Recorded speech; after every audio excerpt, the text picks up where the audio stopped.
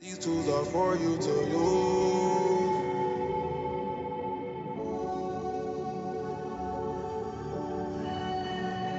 These tools are for you to use. Welcome to This Is Your Afterlife, conversations with artists and activists about death and life. I'm Dave Marr. I'm a comedian who lives in Chicago. 9 years ago, I survived a month-long coma, and I woke up with questions I ask here. My guest this week is Al from Mask Up, a group of organizers who authored a 70-page doc called How to Talk to Your Loved Ones About COVID, which you can find at covid.tips. If you listen regularly or have seen my one-man show, Here to Make Friends, you know COVID safety is something I take seriously.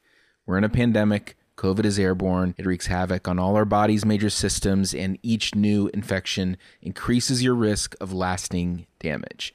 Masking, testing, vaccines, nasal sprays, mouthwashes, and air purification all help prevent the spread of it.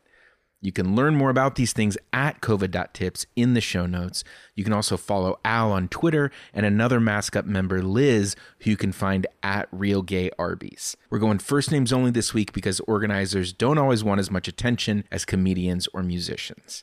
If you enjoy this show and want to support Beyond Listening, subscribe, leave a review, or tell a friend. Word of mouth is the best advertising for an independent artist like me.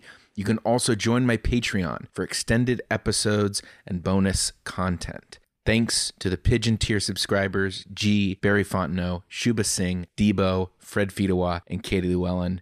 And here's my conversation with Al. I grab your whip and take it back to Chi-Town. When I'm in Chi-Town, I treat What is a custom paradise designed for you?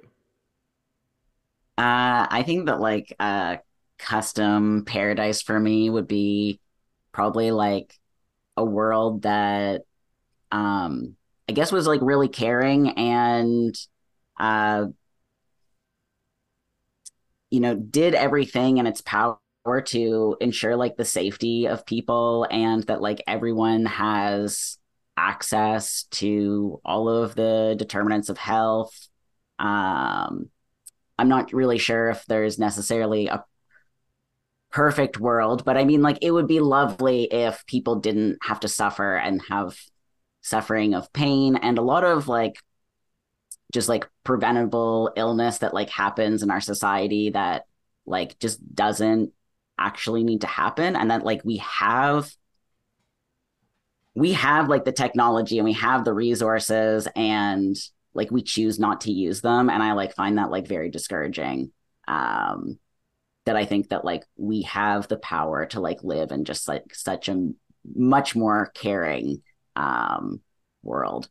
I don't know. Honestly, I guess like I think that it just like makes me happy to like see other people happy and like it hurts me to like see people suffering. And I like think that like, like we're all human and like we're all deserving to like be recognized. And um like I know that like you were in a coma and I also feel like maybe like my own experience of like battling like I in 2018 got like bit by a tick and I feel like my whole world was like basically like ripped under me like in just a second. Because like within 2 weeks, I like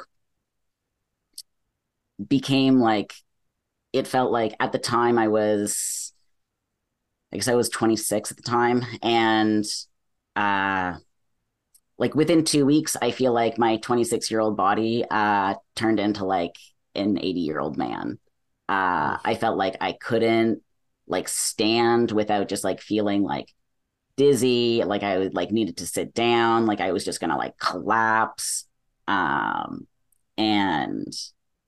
knowing that like, like I always knew about like chronic illness problems and like I also had an ex who had Lyme disease and I educated myself in that regard, but you don't really know what it's like living with chronic illness until it like actually happens to you. Yeah. And I think that like it's it's like a it's like a gift and a curse because it's like I don't want anyone to ever feel that way. Mhm. And I think that like that's where maybe my answer is like kind of coming from is that like I don't want anyone to ever feel like I felt. because I don't think that anyone deserves that. And because like I felt like I had like nowhere to turn really, because it was like, um, I didn't have like a bullseye rash. I found a tick on me. It wasn't engorged. I flushed it down the Okay. toilet because I didn't know that you were supposed to save them. Oh, Uh, wow. and because I was honest and told the truth at the doctor's office, I was told to take Tylenol. You don't have Lyme disease. Get out. And I was told this by multiple doctors. Um, so I decided that I was just going to start lying. And I lied to get antibiotics. And guess what? They worked. Uh, and So it's wait, like what was the lie? the, What did you the have lie to? was Yeah. I had a bullseye rash. It went Mm, away. I didn't know because I didn't have any symptoms. And then it went away. And like now I'm having all these symptoms.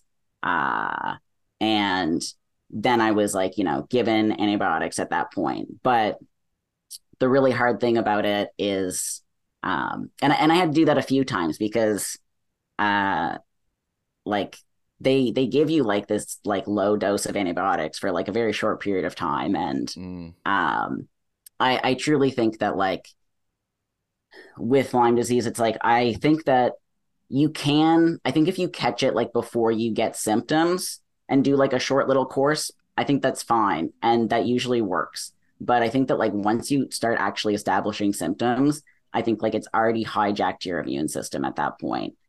mm. And I think that like you need a little bit more of like an aggressive treatment. Um, so I did So is this is Lyme disease your like official diagnosis? No, so I was never really like actually like diagnosed with it. My Right. blood tests like never came back positive, but the thing about Lyme the blood test for Lyme disease is really inaccurate. Um Whoa. you can only catch it within a certain period of time, and the test is less than 30% accurate, um, because it's testing your antibodies. It's not testing for the actual bacteria. But Mm, the thing about it is that ticks can carry like hundreds of different diseases, and sure. they all have like overlapping symptoms with Lyme disease. So it's like, was it Lyme? Was it something else? Like I'm not really sure what it was. Has this resulted in something chronic for you, or was it just a long enough period of time that it really shifted your consciousness? So I honestly feel like I don't think that like my health has ever like quite returned to like where it was. So like Mm-hmm. I did quite a lot of antibiotics, and then I like feel like I just like reached a point where like they just weren't helping anymore. And it's not good to be on antibiotics for, really long Right. periods of time anyway, because they can also hurt your immune system. Uh but and then I like went and saw a naturopath for about a year, and like uh you know helped with like taking a lot of like different supplements, and like I still kind of like feel like I don't quite like feel 100% unless I like continue on like a regiment of like all of these like supplements. Mm-hmm. um and there is like data now, and I think that like also like the CDC did release it, that like Lyme disease, and I'm assuming a lot of these other like you know pathogens that like ticks can carry, it can also like trigger like the same mechanisms, um that like cause like post-viral illness. And so it's like even though it's a bacteria, it's still causing like post-viral illness, and that like people can Mm. have like reoccurrences of like reactivation of like uh EBV, which is also known as like mono. Okay. Okay. So the effect it has is, um, without oversimplifying it too much, it's just it just really fucking knocked it out of you. It's just like your ability to recover from things, your stores of energy, your I imagine that like small, um, not data points, but like little things can have big effects Oh yeah, on you. I definitely feel like now like I feel like I just am like a lot more like affected by like I feel like I get like worn out like way easier than I used Yeah, to, uh and just like all sorts of stuff, just like yeah, just like not having that much energy. And if I like, stop taking my like supplement regimen for a few days, then I like start like feeling like crap. And it's like I shouldn't have to like live off of yeah. supplements. Hmm. Like, and I don't think there's anything wrong with taking supplements to for like, vitamin deficiencies and stuff like that. Like if you're missing something from your diet, but I don't think that like you shouldn't like tank after a few days. Like that's not Right, normal. right, right. You feel like a house of cards being propped up by magnesium or something. Yeah. There are a lot of ways that people react to such intense illnesses and medical sort of moments. And they're not always, I would guess, probably like the minority of responses are organizing to keep this from happening to other people, or like de-emphasizing your own personal experience in some ways. So is that like, had you already been an organizer? Do you consider yourself an organizer? Or like what, when did this sort of altruism, is also not the word I'm looking for because it sounds like artificially selfless or something, but the idea of like turning this experience not just to how am I going to optimize my own regimen, but how am I going to um, help this not happen to as many people or make some aspect of the world better. When did that come into play?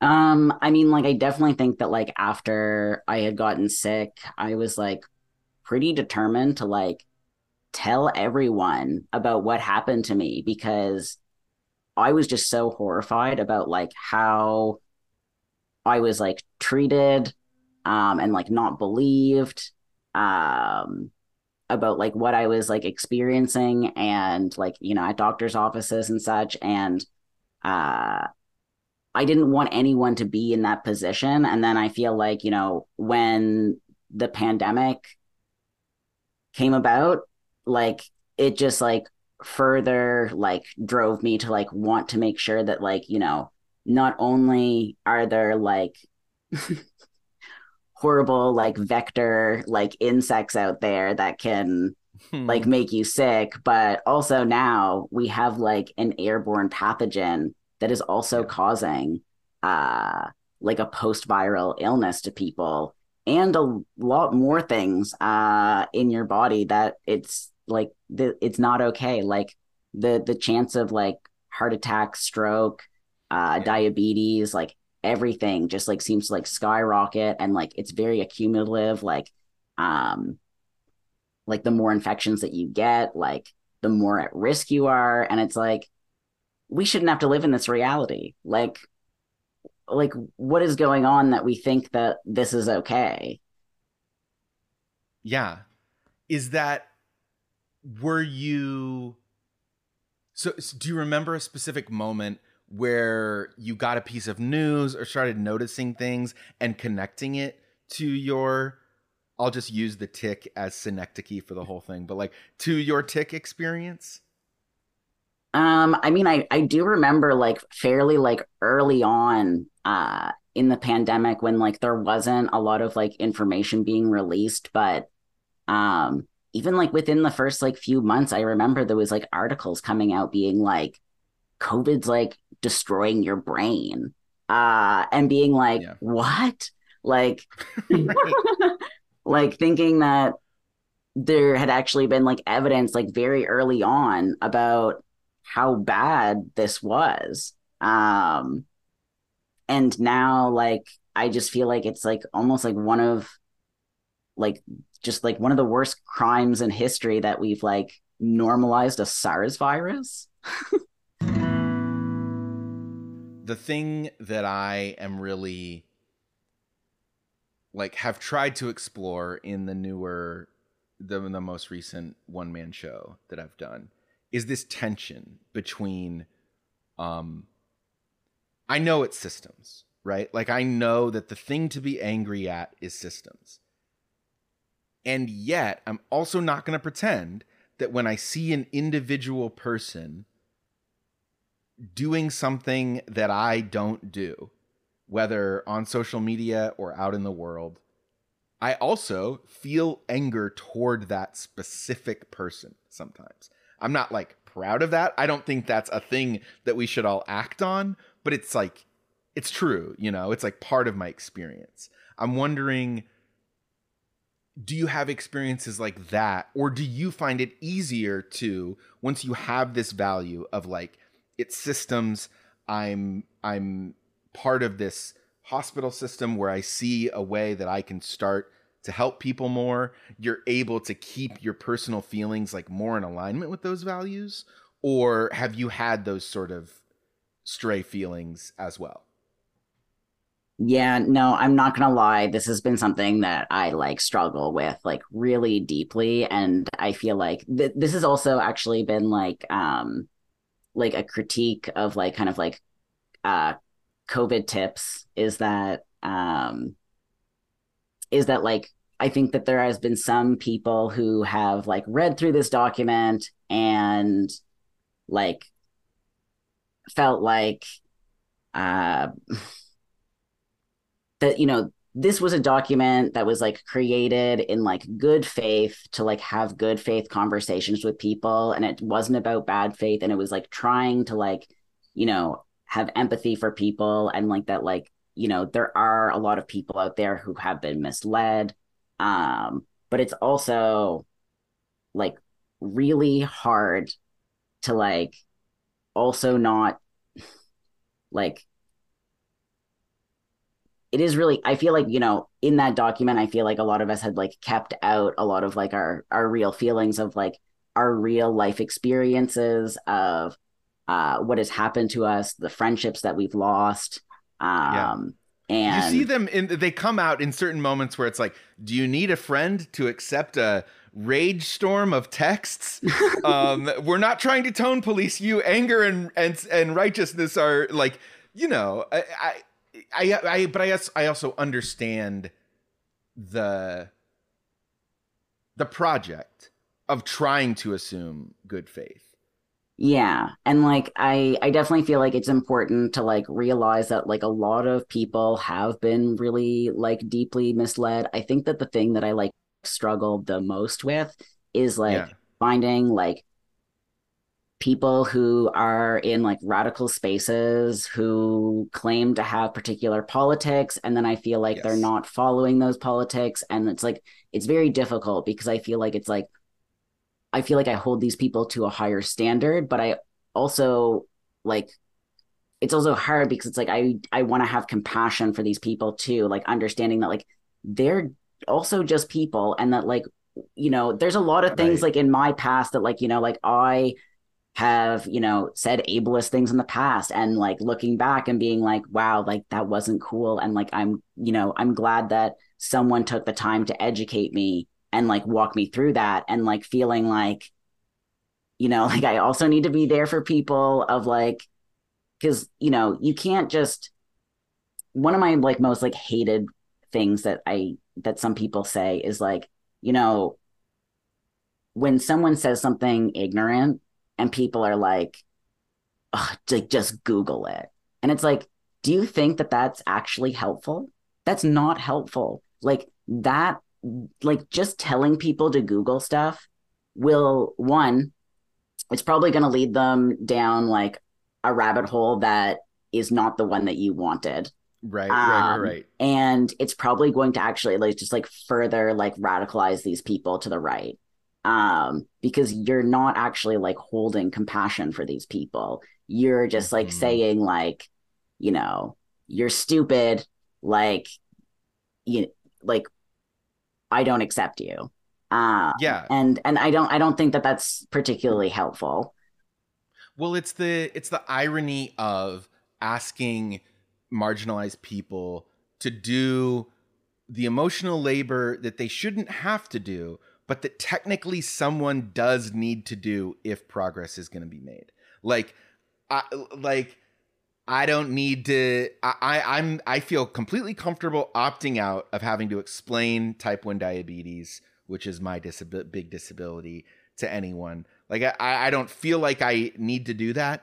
But at certain points, when I do have the resources and the energy or whatever to do some explaining, it's helpful to do some explaining. You know what I mean? And similarly, like, you know, you don't want to be like constantly asking like Black people in America like what their experience is like. But I'm very grateful that there are publicly and in my own life like Black people who have been willing to talk about the experience of being marginalized because of their race. But it's tough. You can't be like disabled people, please do a better job of making us feel comfortable with why we need to understand these things, you know? Yeah, I definitely feel like it's like this fine line of like I like honestly like I definitely feel like as a white person like when people like say something potentially that might have like racist undertones or something like I do feel like it's like okay like this is my time to shine and I definitely feel Sure, like sure. sometimes when I feel like when there's like ableist comments or something that like people say I feel like I like shrink into like just feeling like Mm, really tiny because it's like something that like this is something that like affects me and I agree that like you don't want to have to like be that person to like educate people but I also do think that like you know people do need to like I think that the work of I guess like having kind of like radical politics or anything like that is like you have to be willing to talk to people and you have to be willing to engage with people. And I'm not telling people to engage in people with bad faith. That's not it. I feel like it's only people, who are willing to engage in good faith and are like just saying stuff out of like complete ignorance and like not because they're like, believe like really terrible things. right. Well, learning about this spectrum of allies, I think that's the way you all refer to it in the COVID tips doc, right? It's Yes. like that. Yeah. So the idea, I forget whether it was introduced to me in 2020 with that title, but I find that like that phrase to be really helpful, the spectrum of allies. But it was less like active supporters, passive supporters, neutral, passive opponents, active opponents. It was like just on a 1 to 5 scale, where 3 was neutral, 1 is people who are really with you, 5 is people who are really against you.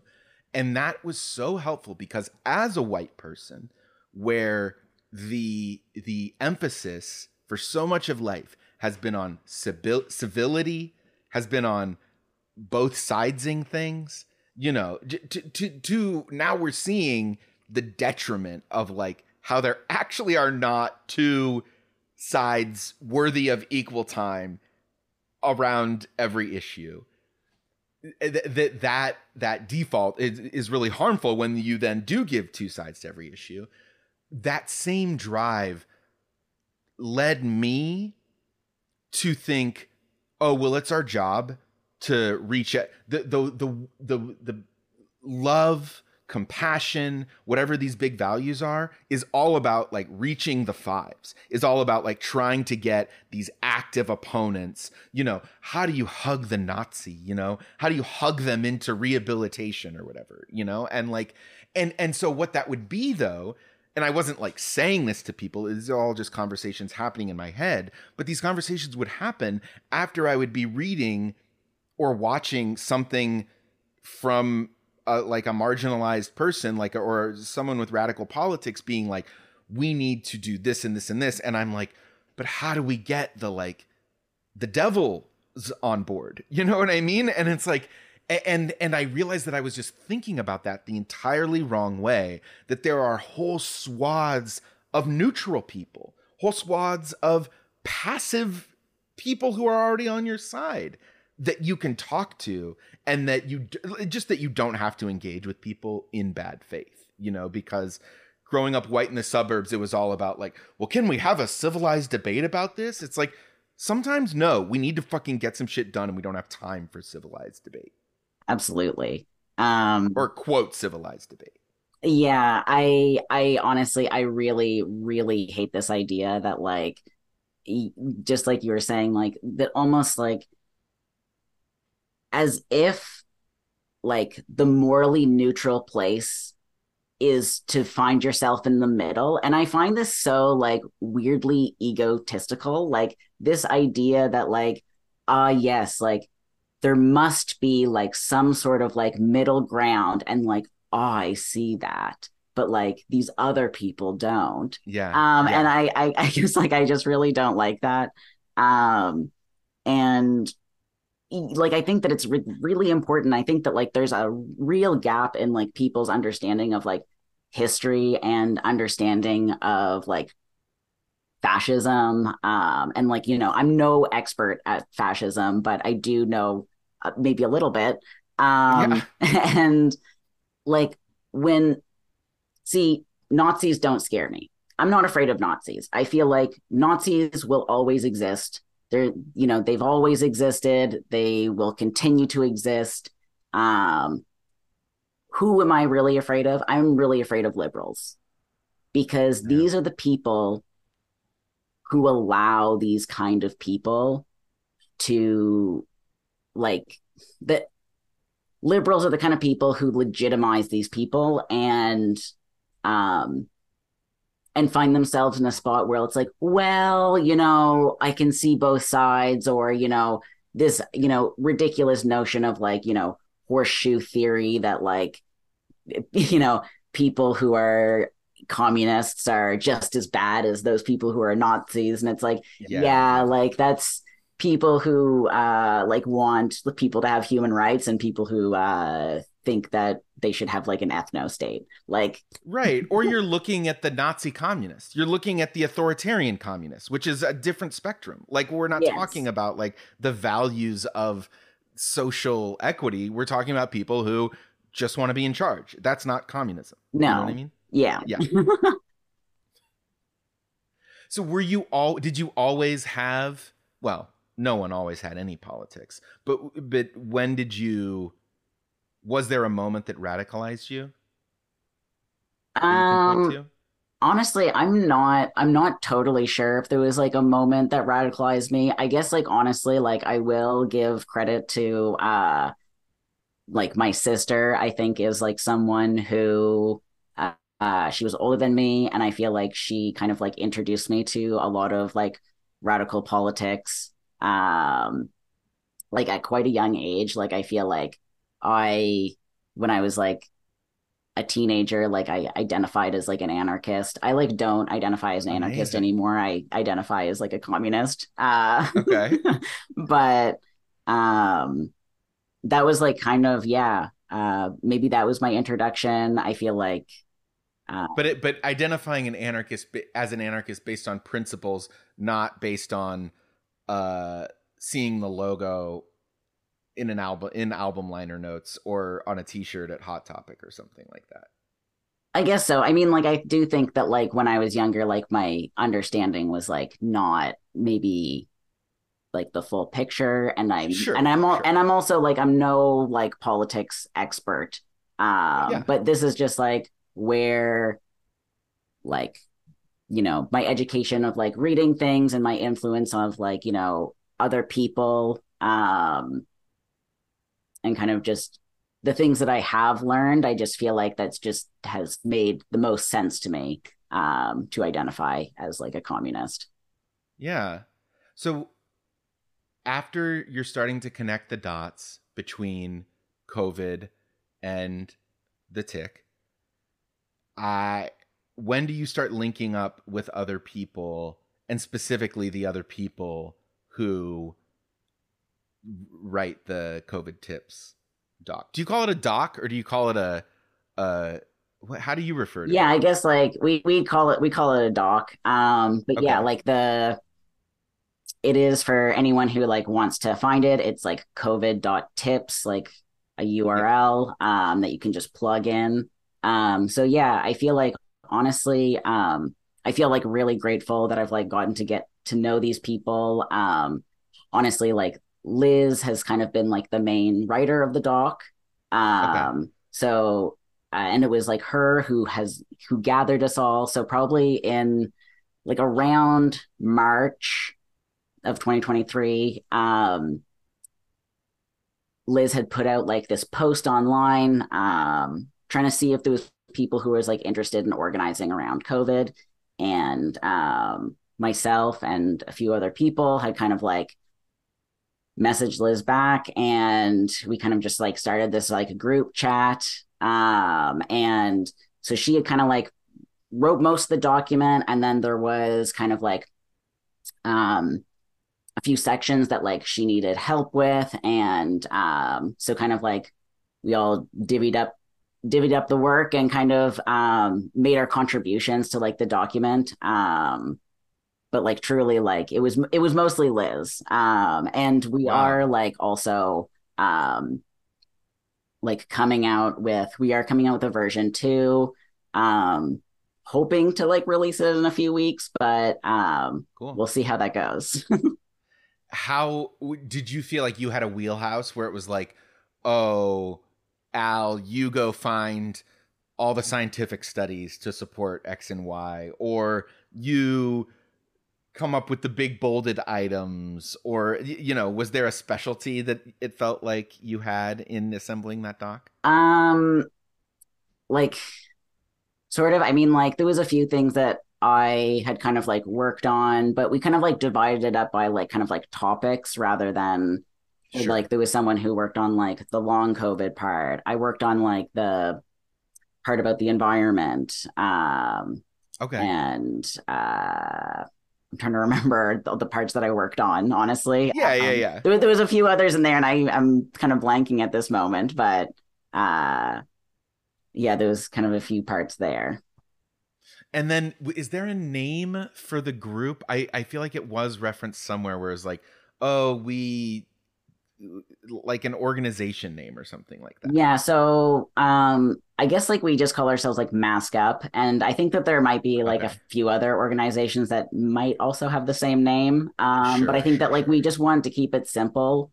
And I know like Liz is also like working on another part of kind of like the document, and like kind of like um backtracking like a little bit to feeling angry and kind of like feeling like stuff. There is if you covidjournal.org, you can like submit kind of like your stories about COVID.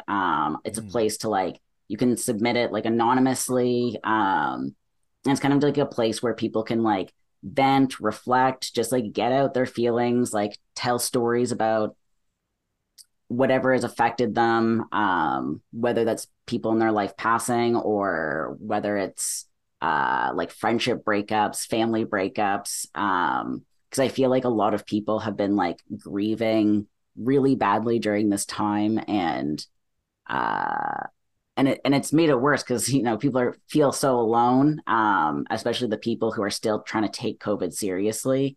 Um, and feeling like that isolation. So it's a kind of a place where people can like submit their stories, and also to like kind of like create this like history of that, like there were people who like this is like this is like a class genocide that is kind of like happening, and yeah. um that like there were people who took it seriously, and that like there were people who like we didn't take this lying down, like uh that it wasn't everyone who accepted this reality that we've kind of been like forced into. Well, and the use of mask up feels like a very intentional nod to ACT UP, which connects the HIV pandemic to this one. Is that right, or is that I don't know. I'm not sure if anyone in the group had like made that connection, to be honest. And Oh, I hadn't thought about it. But I okay. do think that like, you know, a lot of pandemic history that we do have, like it really does like interconnect with like what is happening now. You know, the government also lied about HIV and didn't want to talk about it. And like the same thing's happening now. And it's like, Right.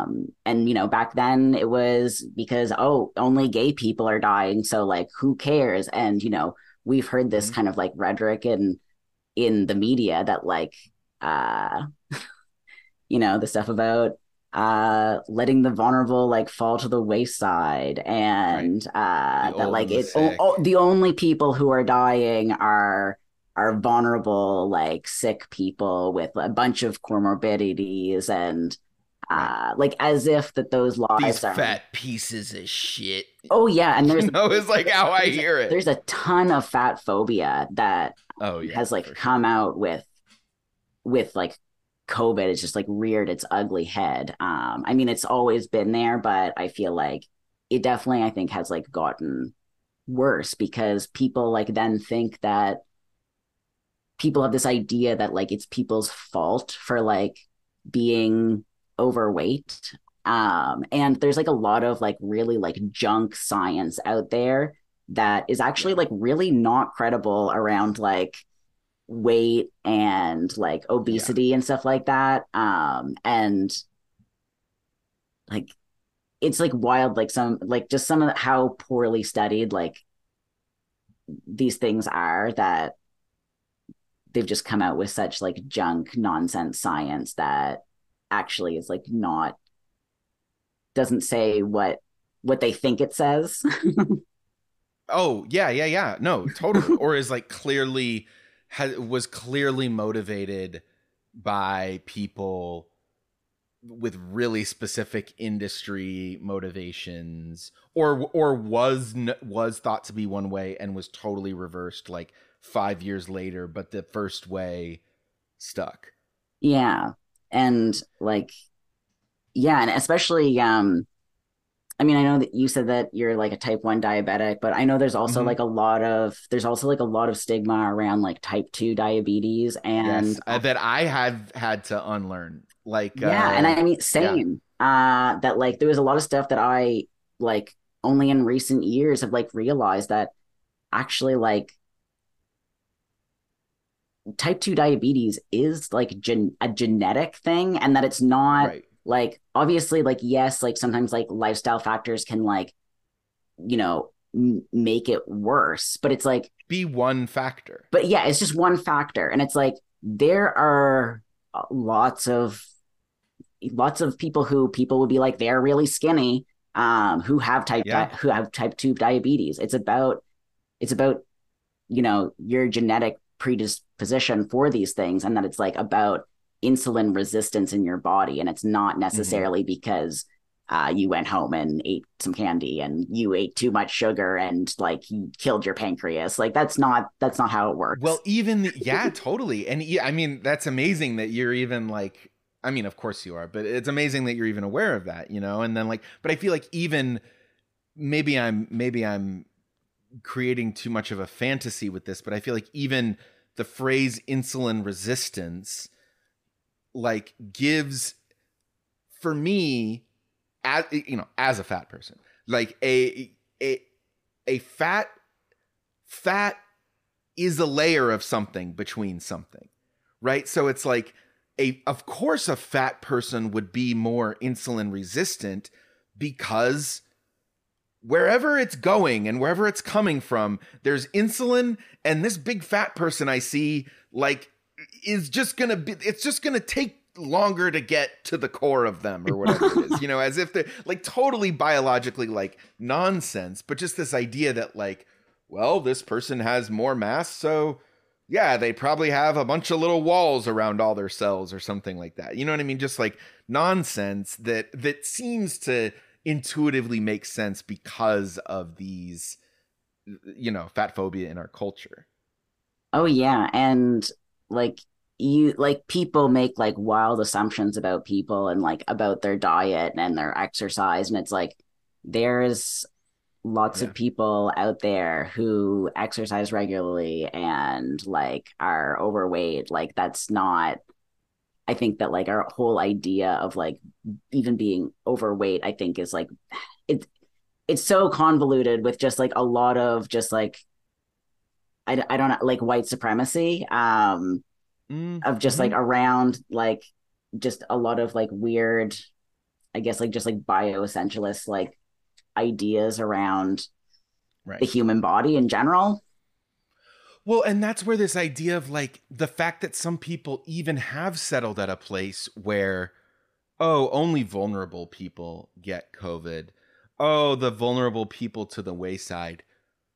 What culture has consciously ever said that it's okay to toss vulnerable people to the wayside? Like, I grew up in the suburbs with like evangelical Christianity, and like however much the actions mismatched the values that were espoused were like, look out for the least of these, protect the most vulnerable. So how the fuck have we got to this point where people are just comfortable saying like, oh, vulnerable is not something you like work hard to protect. Vulnerable means you're weak and you should die.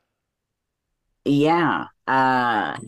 Like it's honestly really like really disturbing, and I feel like almost like our society is like losing like our humanity um for like how the government is like treating these things. It's like the first like, like notion of like where people thought that there was like kind of like civilization. I think it was like they found like I think I'm not exactly sure on the story, but I know that they like found this like skeleton that like this person had like a broken. It was like clear that this person had a broken leg, but like there was some sort of evidence that like this person had been like cared for, that it had been like splinted in some sort of capacity, Mm, um, and that it's like okay, like it's in our nature, I feel, to like care for each other and to like make sure that like, like no one gets left behind. And it's like, what kind of society are we building where we think that like it's okay that some people are left behind? And this idea yeah. that like some people are more deserving of life than others, or that like it's it's just so deeply unethical. And it's just like so highly disturbing that But so deeply ingrained too. Like there is a legitimate, I will say there's maybe 1% part of my brain that if you were to tell me someone who eats ice cream for every single meal does not deserve to live as much as someone who doesn't. 1% of my brain is like, yeah, I kind of see that. That kind of makes sense. You know what I mean? Even though it's like, what? Who said no, that's not, what are you talking about? Like that's not the case. We've created these values on like, certain foods are good and bad, certain behaviors are good and bad. Like the no, I've never heard a positive association with the couch, when it comes to health or anything. Even the word couch is like, you know, yeah, it's just, yeah. Well, okay, so we're getting very, like, I could go off on this forever, but I'm very curious about the anger piece, because there's still some unresolved stuff there. One, fascinating that there has been criticism about the doc not giving voice to, or not paying enough attention to the fact that anger has been a real experience for a lot of people. I find that interesting, considering that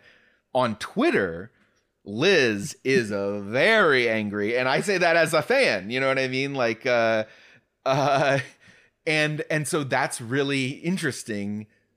Uh, yeah, well, I mean, and it doesn't, we don't have to be like just talking about Liz, but how does that factor in for you?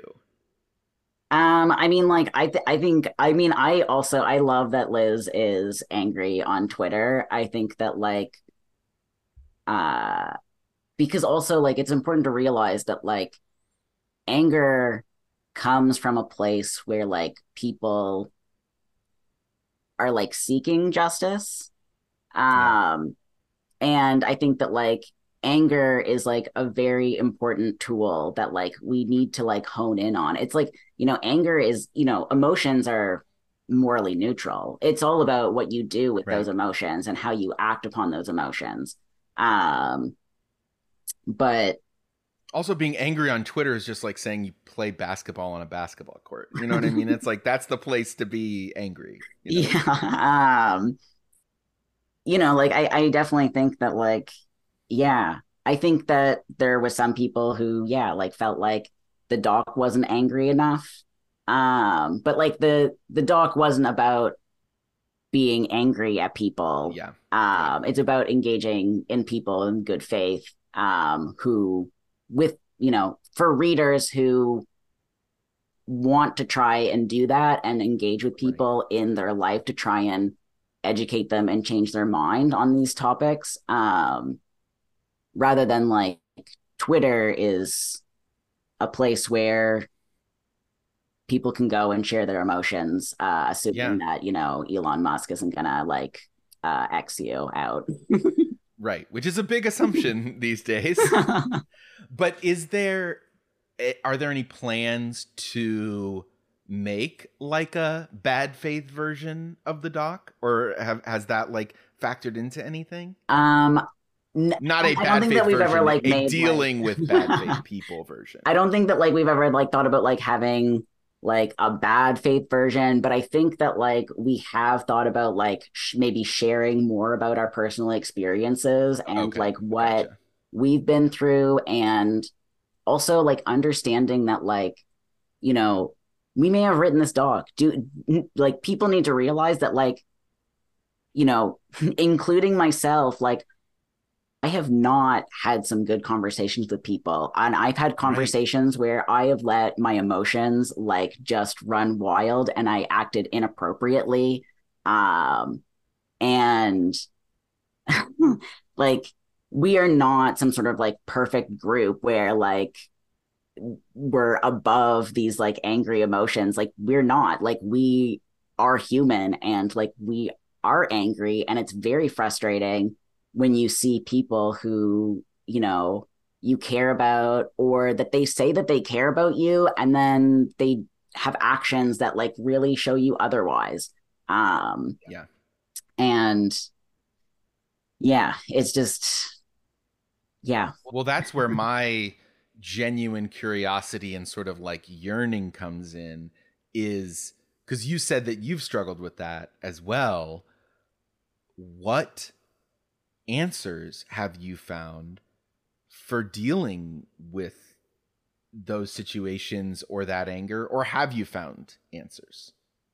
I mean, maybe like I definitely think in like some ways like I haven't found answers, but I do think that like sometimes like I do think that it has been like good to like reflect on these moments that like I don't think that I acted great in these situations, and kind of like taking from those situations and being like, okay, like how can I do better? Like what would I have done differently? And like, and I think it's pretty easy to do when like you have a situation that doesn't go right and then you're thinking about Yeah. all the things afterwards of I like would do everything differently. like just like, oh, I should have said this, oh, I should have done that, like, um so I do think that it has been like helpful, but like it is growing pains, and it's like of learning how to have these conversations, because every conversation is going to be different because every single person is different and they're going to have a different view. But I mean, with that said, there is like a lot of common themes, which especially like we go through in like the doc um about like common things that like sometimes people will say, Right. uh to kind of like give you an idea of like what kinds of things that like you could say to like navigate these situations.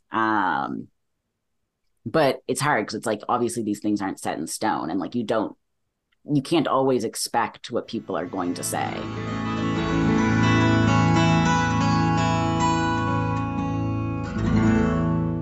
So let me give you a false either or. Okay. Okay.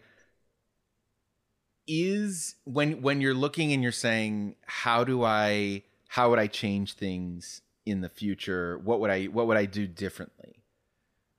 Is the answer to what would I do differently in an interaction with someone? Let's say it's a person who says they care about you but takes almost no COVID precautions, even though they're aware you take as many as you can. Is the thing to change to treat them more like they are in good faith? Is to never let anger get the best of you in those conversations, and is to always try to treat them like they are acting in good faith? Or it's false either or is the answer to cut them out of your life? I mean, I don't know if I can give you an either or in this situation. I feel like That's why it's a false. You have to commit, Al. uh, um I mean, I want to say not get angry at people and not cut them out. Um but that hasn't been necessarily always true in my life. I have cut people out. I did cut out someone who I considered like one of my closest friends, um, of like, like 15 years, uh, because during the pandemic, he decided that, I don't know, he wanted to date a Nazi and give up all his politics. So, uh, and his girlfriend was uh like this like huge anti-vaxxer, and didn't want to get vaccinated, and he also like prolonged getting vaccinated because he didn't want to like upset her, and i I just knew that he knew better, and I just like I couldn't take it, and it's like he knew what he was doing was not good, and it's how do you commit yourself romantically to like someone like that? Like Yeah. I think that like that speaks, your actions are saying that you don't value me as a human being, and that like you are entertaining these kind of like narratives. So to me it's like on some level like you must somehow believe that, if you're like going to be like But Al, it's not about you. It's not that you're taking it personally when this is about me and my relationship. Like, how do you? Because I know, because I've had that too, where someone's saying like, "Oh, this isn't personal to you. It's about my life." What's your like? Did you have any of those conversations with them? How did you respond to that? um I think that like I didn't quite have like that kind of like conversation, but I mean like maybe like I sort of did. I did straight up ask him, like I was like, you know, your girlfriend, is she ableist? And he was like, no. So he like lied right to my face, because it's like, well, how do you be an anti-vaxxer and not be Right. ableist? Like, because clearly you think that there's some sort of like that you're somehow genetically superior, that you don't need a vaccine. Mm-hmm. Mm-hmm. So um, but I do think that like I think that it like comes from like a really privileged place to like think that like these politics or that these issues like exist in some sort of like vacuum, when they don't. It's like you can't just say that like politics don't matter, or that like you want to disengage from politics, or that like disengaging from politics is in of itself a very political act. Like people who can decide to do that are like in a place of privilege where they think that these issues don't actually affect them, and it's like these issues affect everyone. It's really about like your approach to it, or that you just think that it doesn't affect you. in some sort of So capacity. ending that relationship, was it a bang or was it a whimper? Did you just slowly pull away, or did you have a this ends our relationship conversation? There was like it was maybe like a little bit of both.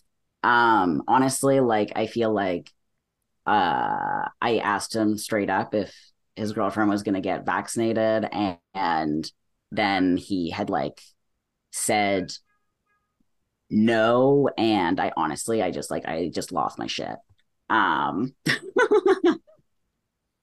and I feel like, and then kind of like afterwards I was like, okay, like I just didn't act like I wanted that conversation to go, and I feel like there was like a little bit of back and forth of like meeting up a couple times to like kind of wade through like what his experience was, what she was going through, like what my thought process was. And um so like I feel like it was like maybe like a little bit of a dwindle, but like I feel like by the end of it, it was like very clear that like he kind of like made his choice, and I feel like I made mine of like kind of cutting him out. Is the door still open to that? Like when you've cut someone out, is there a space still open for them somehow? Um, I really think it depends on the situation. I think in like Yeah. this particular situation, I think that like the door is pretty firmly closed. I feel like Hmm. honestly, like I think that like he kind of like made it clear to me that like his values are of convenience and not of like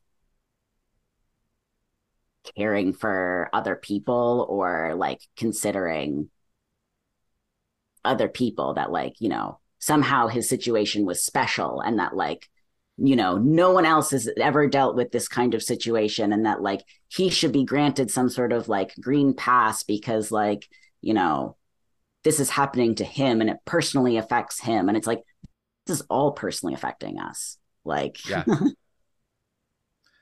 Yeah. I mean, I find that the inconvenience slash convenience argument is a lot of times what it boils down to. In convenience and embarrassment, I think, are a lot of big reasons why people um, permanently step down the precautions they're taking, or seemingly permanently step down the precautions they're taking around COVID. Because there's a part in my new show which is very like interactive with the audience, where I just straight up ask people like where they're at in their mitigations that they're currently practicing out of genuine curiosity.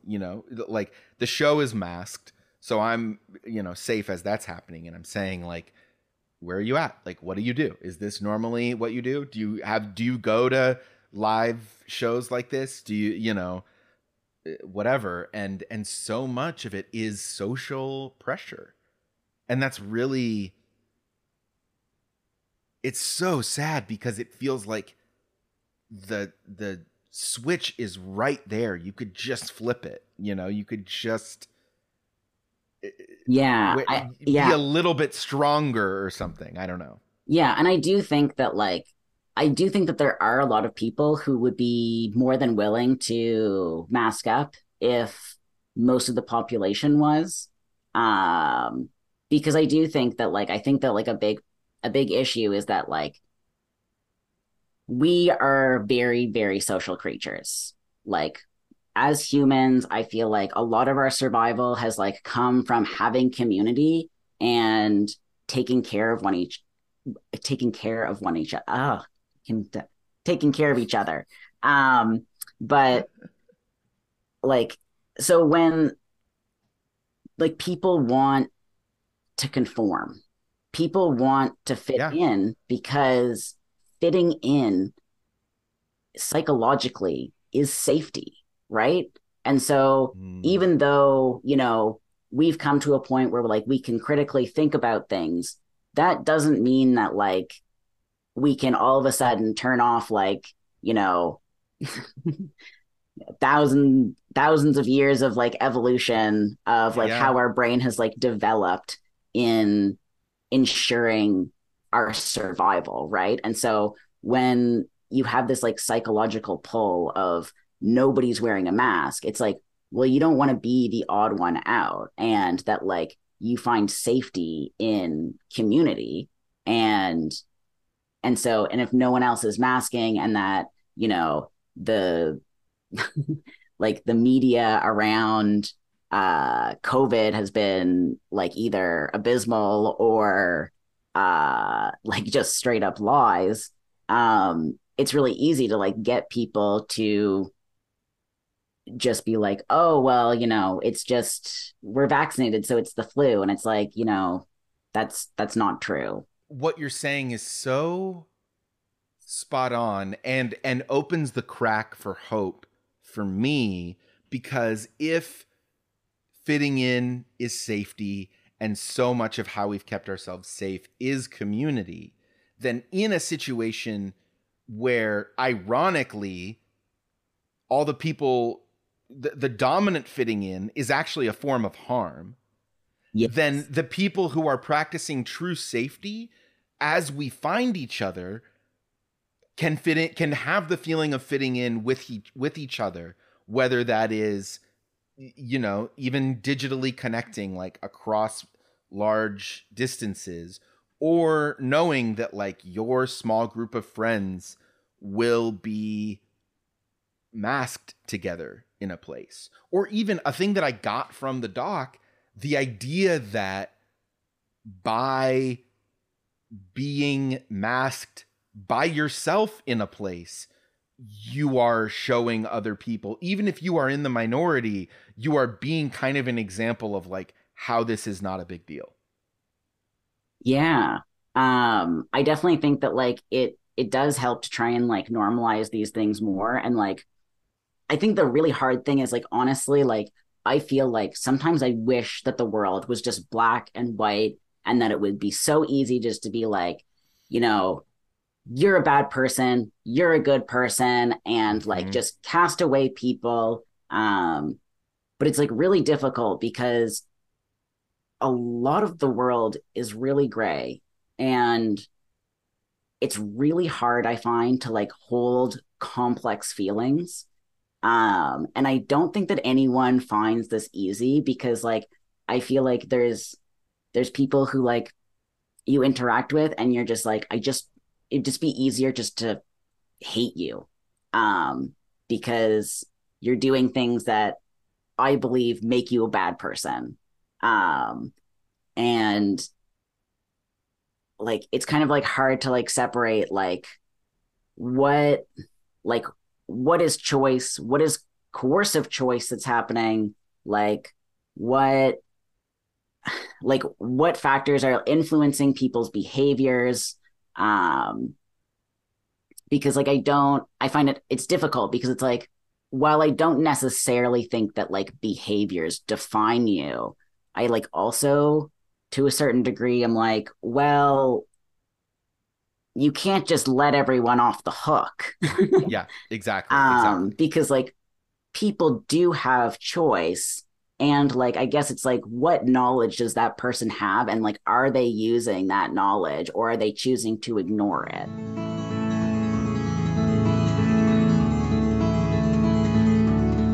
I want to end with a traditional question from the podcast. One of the core, questions I ask, well, yeah, literally every guest, is what do you hope happens when you die?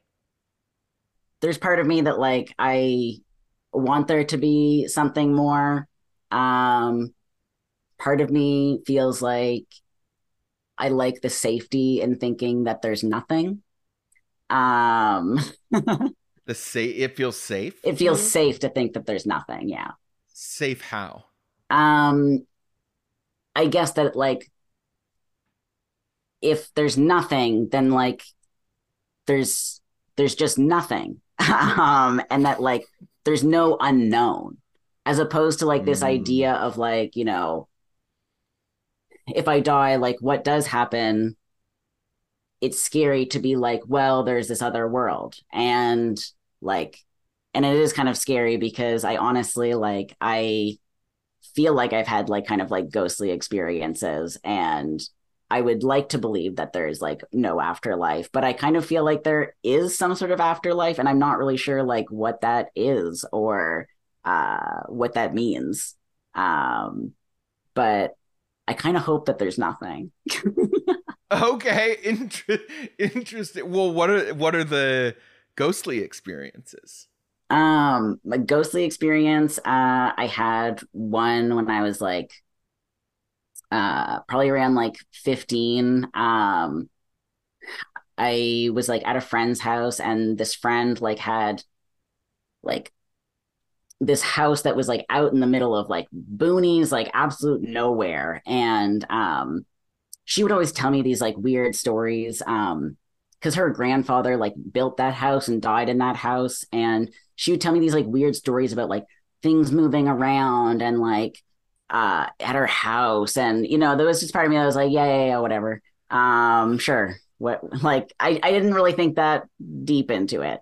Um and then there was like one morning, like, my partner at the time, we were like sleeping on like the couch at this friend's house, and there was no one else home other than like my friend who was like sleeping in their bedroom, and like we were sleeping on the couch in the living room. And then I like woke up like at like 7 a.m. and all of a sudden like there was like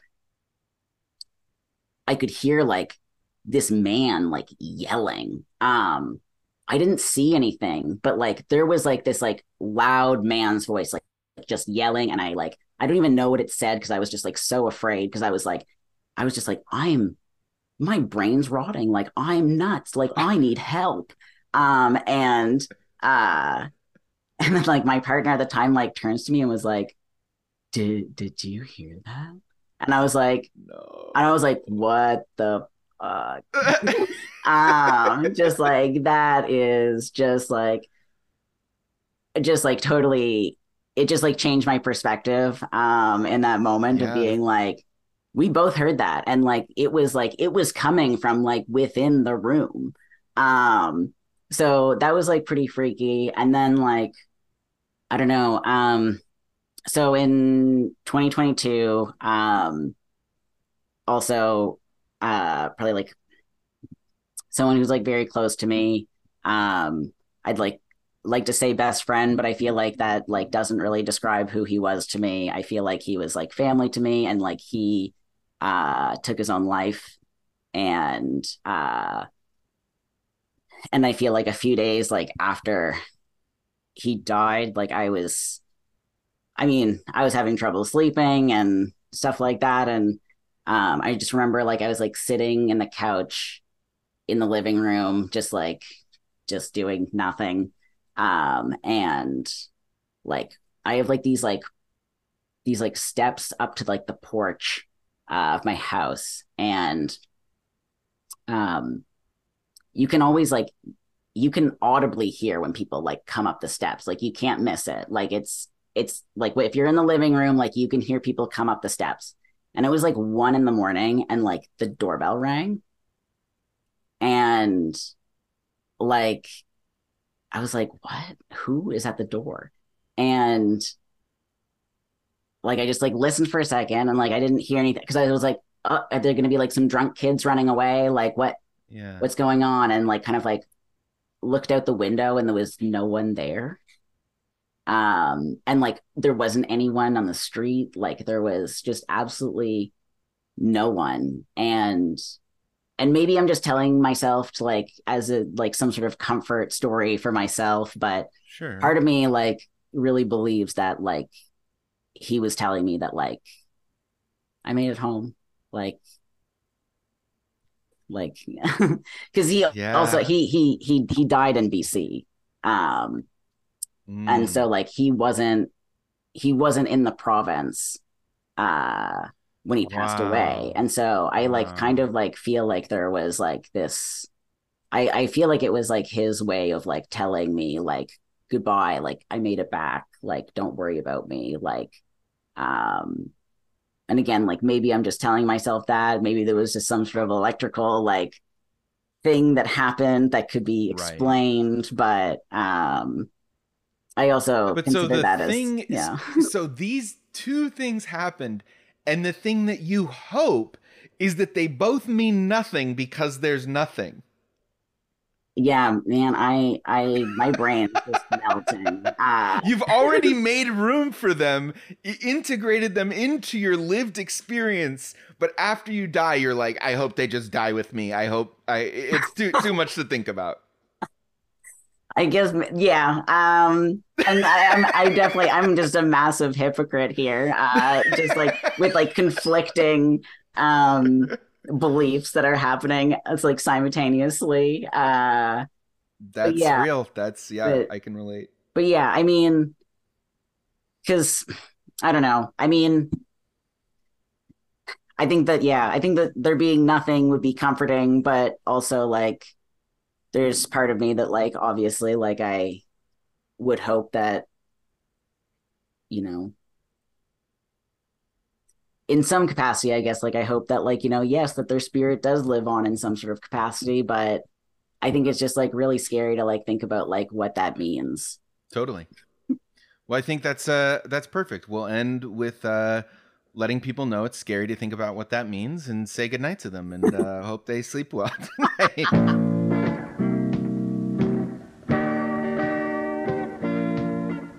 That is the show. Thank you for listening. Tell a friend who would love the show about the show. Follow Al, follow Liz. Check out covidjournal.org for the link to submit stories about talking to your loved ones about COVID to mask up. And go to patreon.com/Dave Marr. And until next week, remember, you are a mist. Miracles, miracles, you can do them. Have faith, you're human.